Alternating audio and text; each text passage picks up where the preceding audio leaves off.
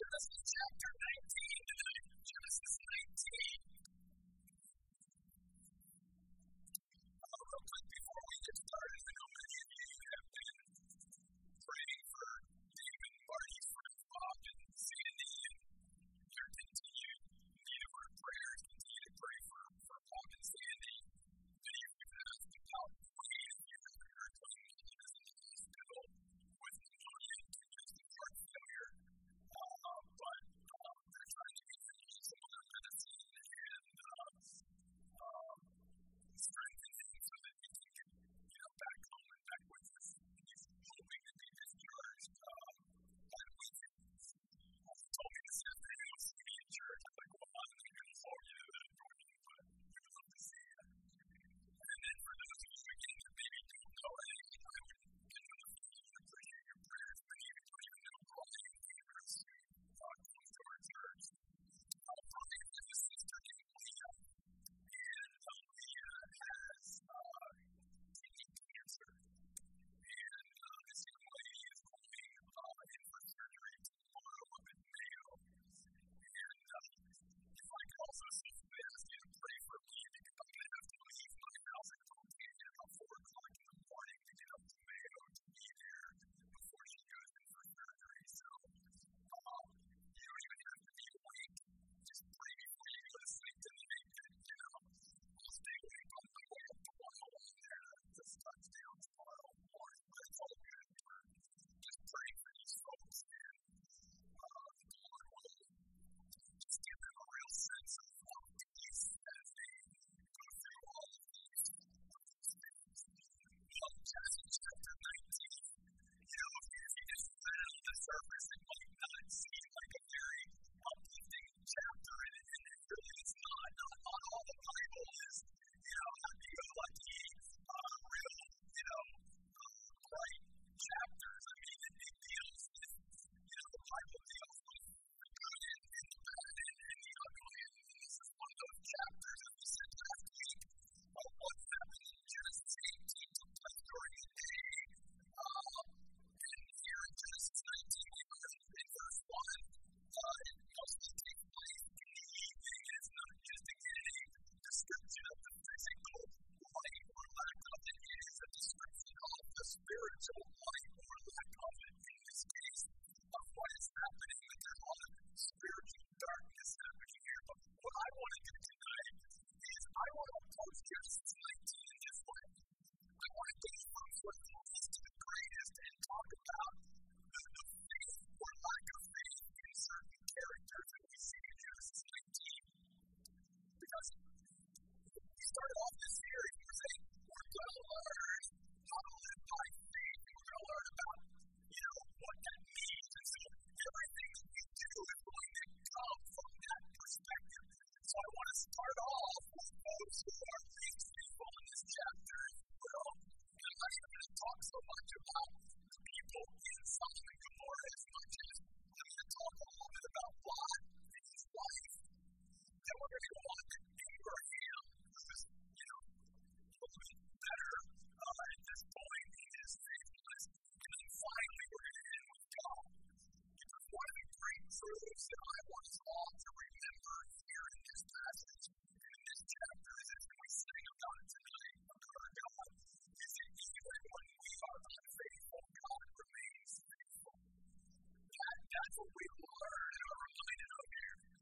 Lot was certainly not being faithful at this point to the Lord. The Lord was faithful to him. And that just sort of, honestly, that just sort of covers the entire chapter.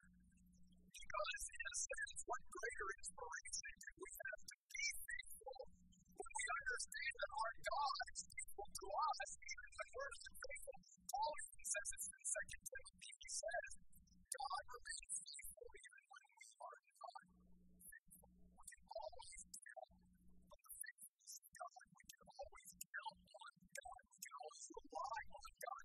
We can always depend on God. Folks, this is so important because we live in a world today where there's so much we can't depend on. There's so many that we can't rely on. We look around at other human beings, and yet we can always depend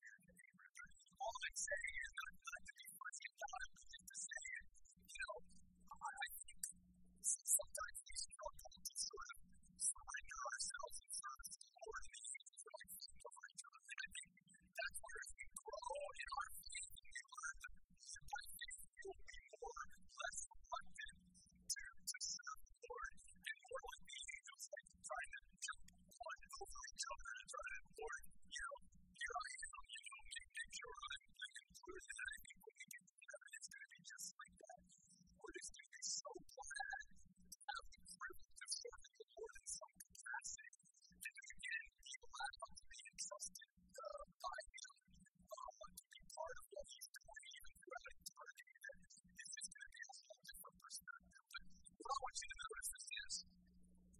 We come to sort of the end of plot here in Genesis 19. It's not really mentioned again in the rest of the book. It sort of fades away in history here, which is really sad. But I want us to begin by looking at the downward progression of Lot. He didn't get to where he is overnight, just like you and I don't get to where we are either negatively or positively overnight. Again, I want you to direct your attention to the phrase, "Lot was sitting in the city's gateway." That's significant. To sit at the gate in those days meant that you were a leader. Business was conducted in the city gate area. That's where decisions were made. That's where governmental things happened. It was in the city's gateway. But think about it. If you go back real quick, keep your finger in Genesis 19, go back first of all to Genesis 13. Let's look real quickly at the downward spiral of Lot. In chapter 13, verse 10, we first saw that Lot looked up and saw the land. That's where it all started. He was enamored by what he saw. Then we saw in verse 12, it said Lot settled among the cities of the Jordan quickly and built his tents next to Sodom. He went from seeing it, now he's getting a little bit closer. He's pitching his tents next to Sodom. And then look over in chapter 14, verse 12. Then we learn in that chapter, in that verse, Lot was actually now living in Sodom. So he goes from seeing it to going next to it to living in it. And then we learn here in Genesis 19, he's now in the gates. He's totally sort of gotten absorbed into the culture and into the lifestyle of what is taking place in Genesis 19 and these cities that are so ungodly and so wicked. And what makes it so sad is it didn't have to be that way. These were all choices that Lot made along the way that kept bringing him further and further into darkness. He got so into darkness that it literally warped his mind. I want you to see this tonight. It warped his thinking. It warped what we would call even his common sense. I want you and I to grasp that tonight. Sin warps us. We don't think properly about things that are so obvious and clear to those that are walking with God in the light that we can see either in ourselves or in others. When people are walking in darkness, they are walking in a place where they're blind to things. And the things that they say that comes out of their mouth, the things that they do, does not make sense at all. In fact, it might leave us scratching our heads. And I hope it always leaves us that way, because that means we're not where they are. We're still in the light. And to share some of these situations with you tonight, let's just look at a couple. When Jesus came to Lot's house, he opened up his house and said, "Hey, I want you to stay with me." He was like, "No, we're going to stay in the town square for the night." I'm like, wow, that was pretty brave of you. And Lot insists, "No, I want you to come in and stay with me." So the Bible says in Genesis 19, verses 4 and 5, that to make the city begin to see these two men.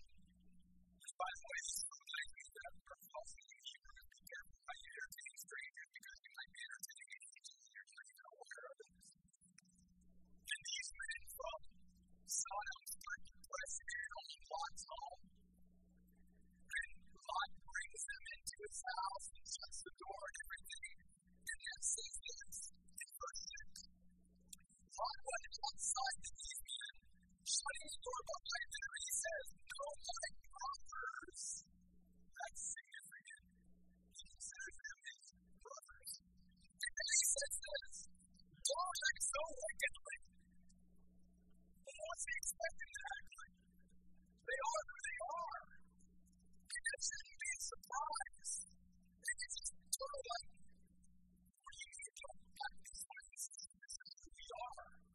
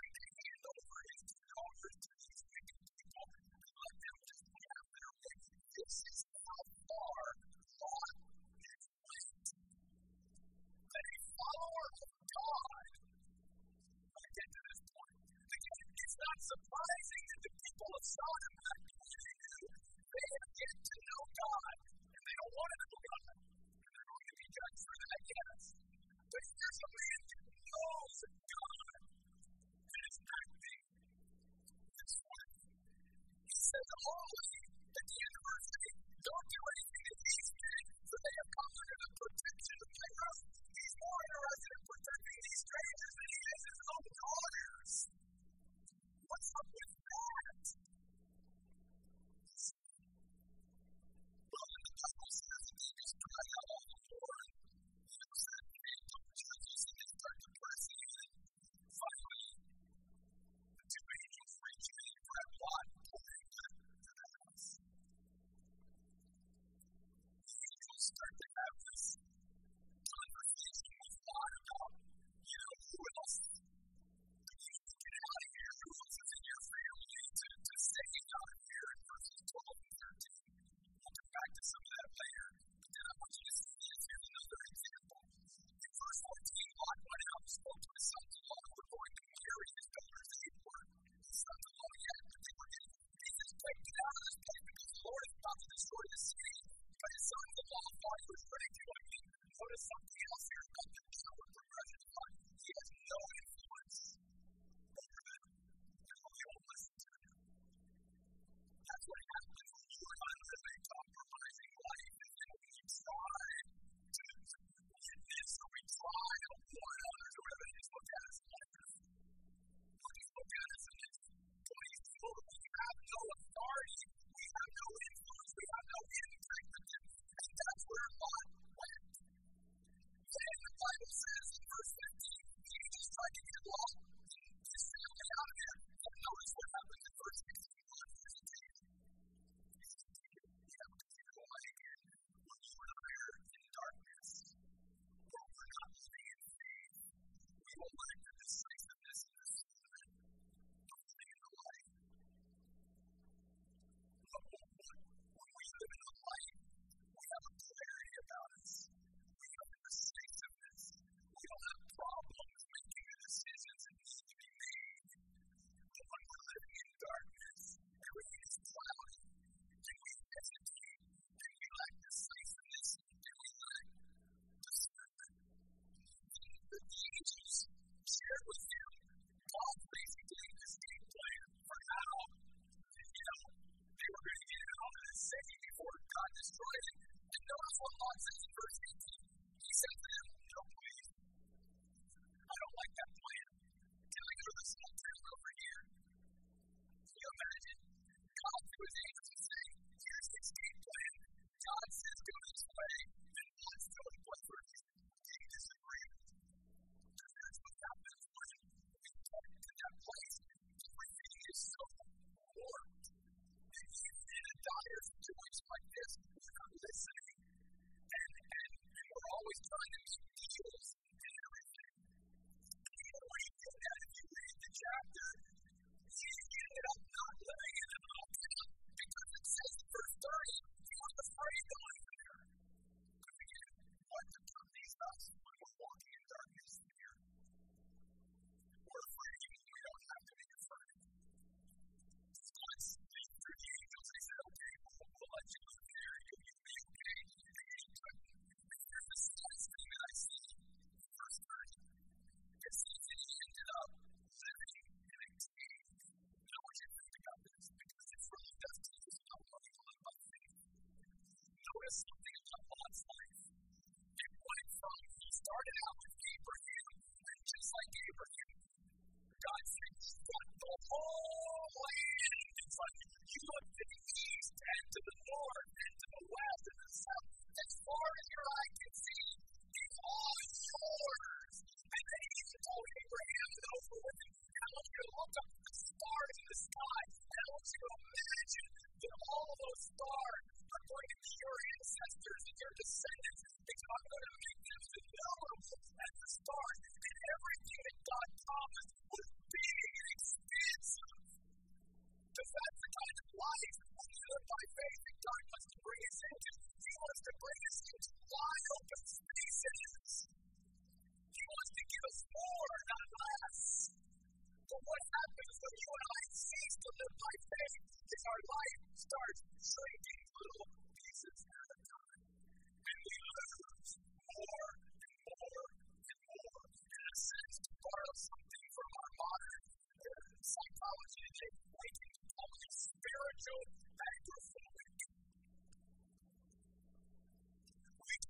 life is reduced to this whole place right here. God, oh my goodness. I got all this I want you to experience. I got all this I want you to enjoy. But when we lack faith to follow God, our life just starts shrinking and keeps shrinking. How sad. But one of the last things we read about God in the Bible is he went from being part of God's plan and purpose of the stars in the sky and land as far as the eye could see. And where's his life now? It's reduced to living in a cave. If that's not motivation to just say, God, I want to follow you, I want to live by faith, I want to trust you because you've got so much more for me than I can even imagine. And I want us especially to press that in the Oasis because we are getting ready to come into a season where I believe God is saying to us in the church, I got so much more of me and of what I want you to be that I want you to experience, but you need to trust me. You need to follow me. You need to have faith. I don't want your world as a church and your world as individuals following me to start shrinking and to become very small over time. I want it to be big because I'm a big God and I want to give you big things and I want you to experience more and more and I don't want your life to be reduced over time. I want it to expand over time. I want you to experience more and more of me and more things. And then we see God's life and we'll get into some positives. The reason I want to bring this up is because Jesus brought this up in the Gospel of Luke. As Jesus is giving a discourse on the last days and on his coming again, he tells his followers, remember Lot's life. Luke 17:32. Now Jesus said, remember Lot's life. There's a significance there. So you'll notice as they were getting ready to escape out of Sodom before judgment fell, look at verse 26. Lot's wife looked back longingly at the king and was turned into a pillar of salt. Longingly. Why? Because she knew God was going to graciously provide a way of escape for Lot's wife too. Her heart wasn't with God. Her heart wasn't about the things of God. Her heart was still Sodom. That's what her heart was. I want you to, in contrast, keep your finger in Genesis 19 or come back there. I want you to go over to Colossians chapter 3. If there's a couple verses that just are the opposite of Lot's life, it's the first couple verses of Colossians chapter 3. If you'd like to meditate on some verses over the next couple of days, these would be good verses to wake up with and meditate on in the next couple of days. There's a lot here in these three verses. Colossians 3, look at them with me, beginning in verse 1. I love these verses. Therefore, if you have been raised with Christ, and we have. You think about even that God raised Jesus, and because God raised Jesus, we're raised, and we can look forward to future resurrection. Keep seeking the things above, where Christ is, seated at the right hand of God. Keep thinking about things above, not things on the earth, for you have died, and your life is hidden with Christ. Wow, we didn't even go on to verse 4. When Christ is your life appears, then you too will be revealed in glory with him. God's wife wasn't thinking about things above. She was thinking about things on earth. Her heart was in Sodom. We do not learn of the gospel. We will learn from God in Colossians 3, the first couple verses, where our thinking, our mindset, and our desires and our heart is on God, is on the things of God, and on eternal things, and the things above, and the things of earth will have no attraction for us because we know that the world is passing away, and all that is in the world is passing away. So why are we so focused on worldly things? We should be focused on eternal things, on heavenly things, on kingdom things, on Jesus' things. That should be what preoccupies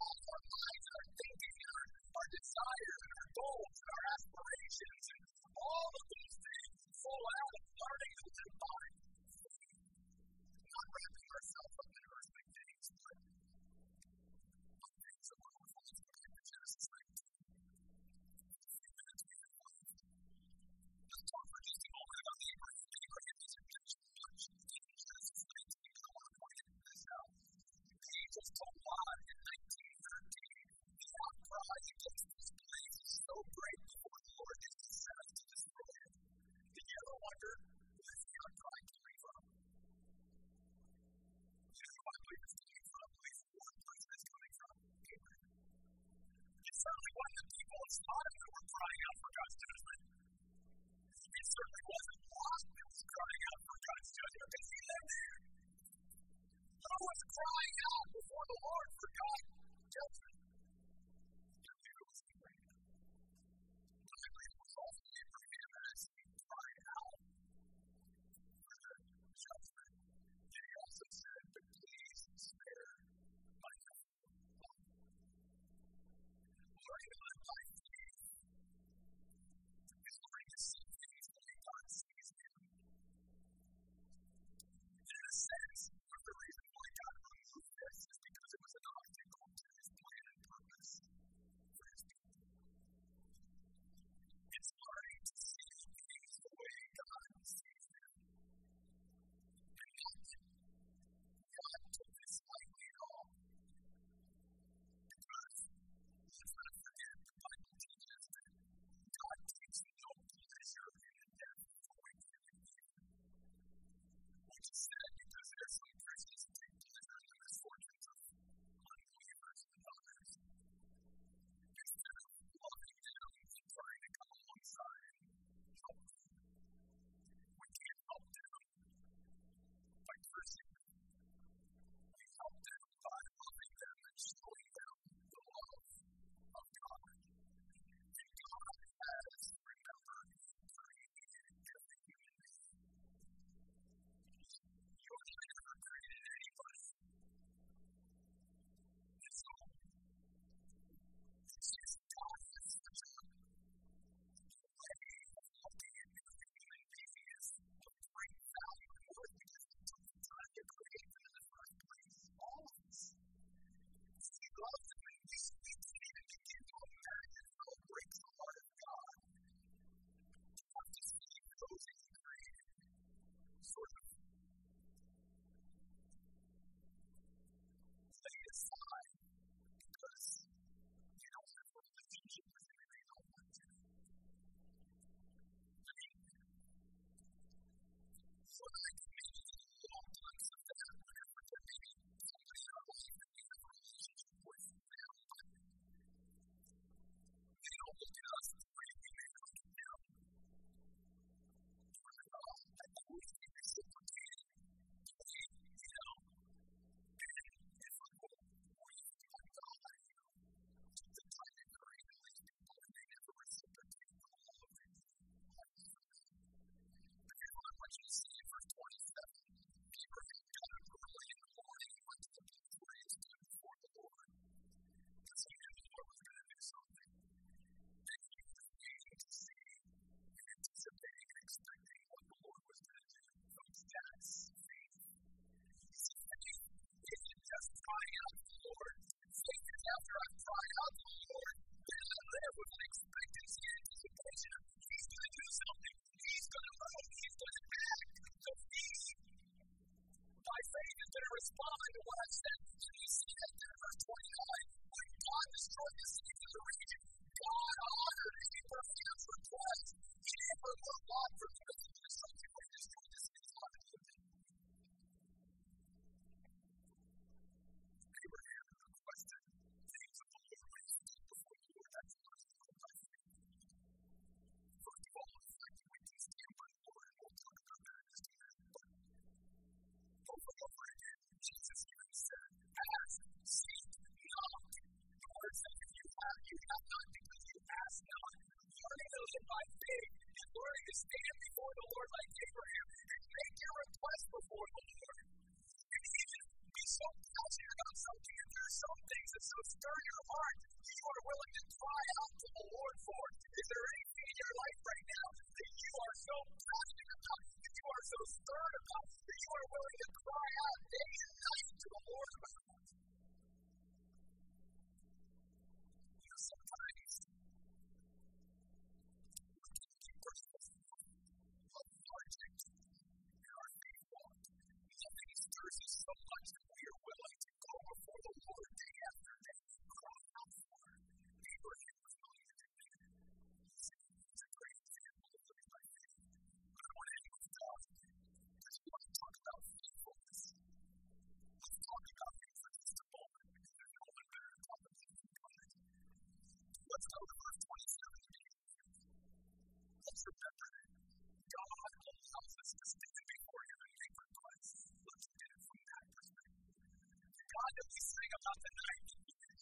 universe itself that He created cannot contain. God is so big and so great and so majestic and so grand and so awesome and so awe-inspiring, and yet this God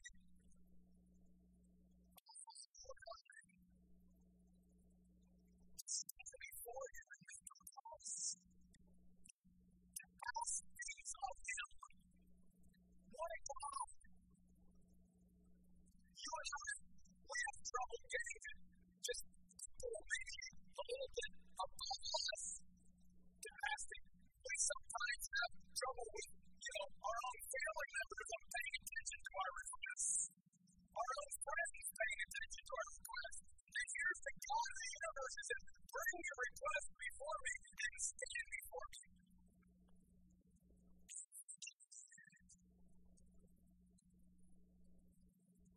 Learning to live by faith is learning to accept God's invitations. Don't miss it. God invites us to Himself. He invites us to be a part of what He's doing. And learning to live by faith is learning to accept and seize the opportunities that God invites us into. Over and over again in the Gospel of Jesus, we use parables about God invited all these people to say great banquet, and all these people made excuses for Him to come. That's the whole idea. All this God is inviting us to Himself to be a part of something. Let's not miss the invitations to learning to live by faith and learning to accept those invitations and even to move into His presence in prayer because we have access to the blood of Jesus Christ. Something else to learn about God here. Notice over in verse 16. Did you see the Lord had compassion on them?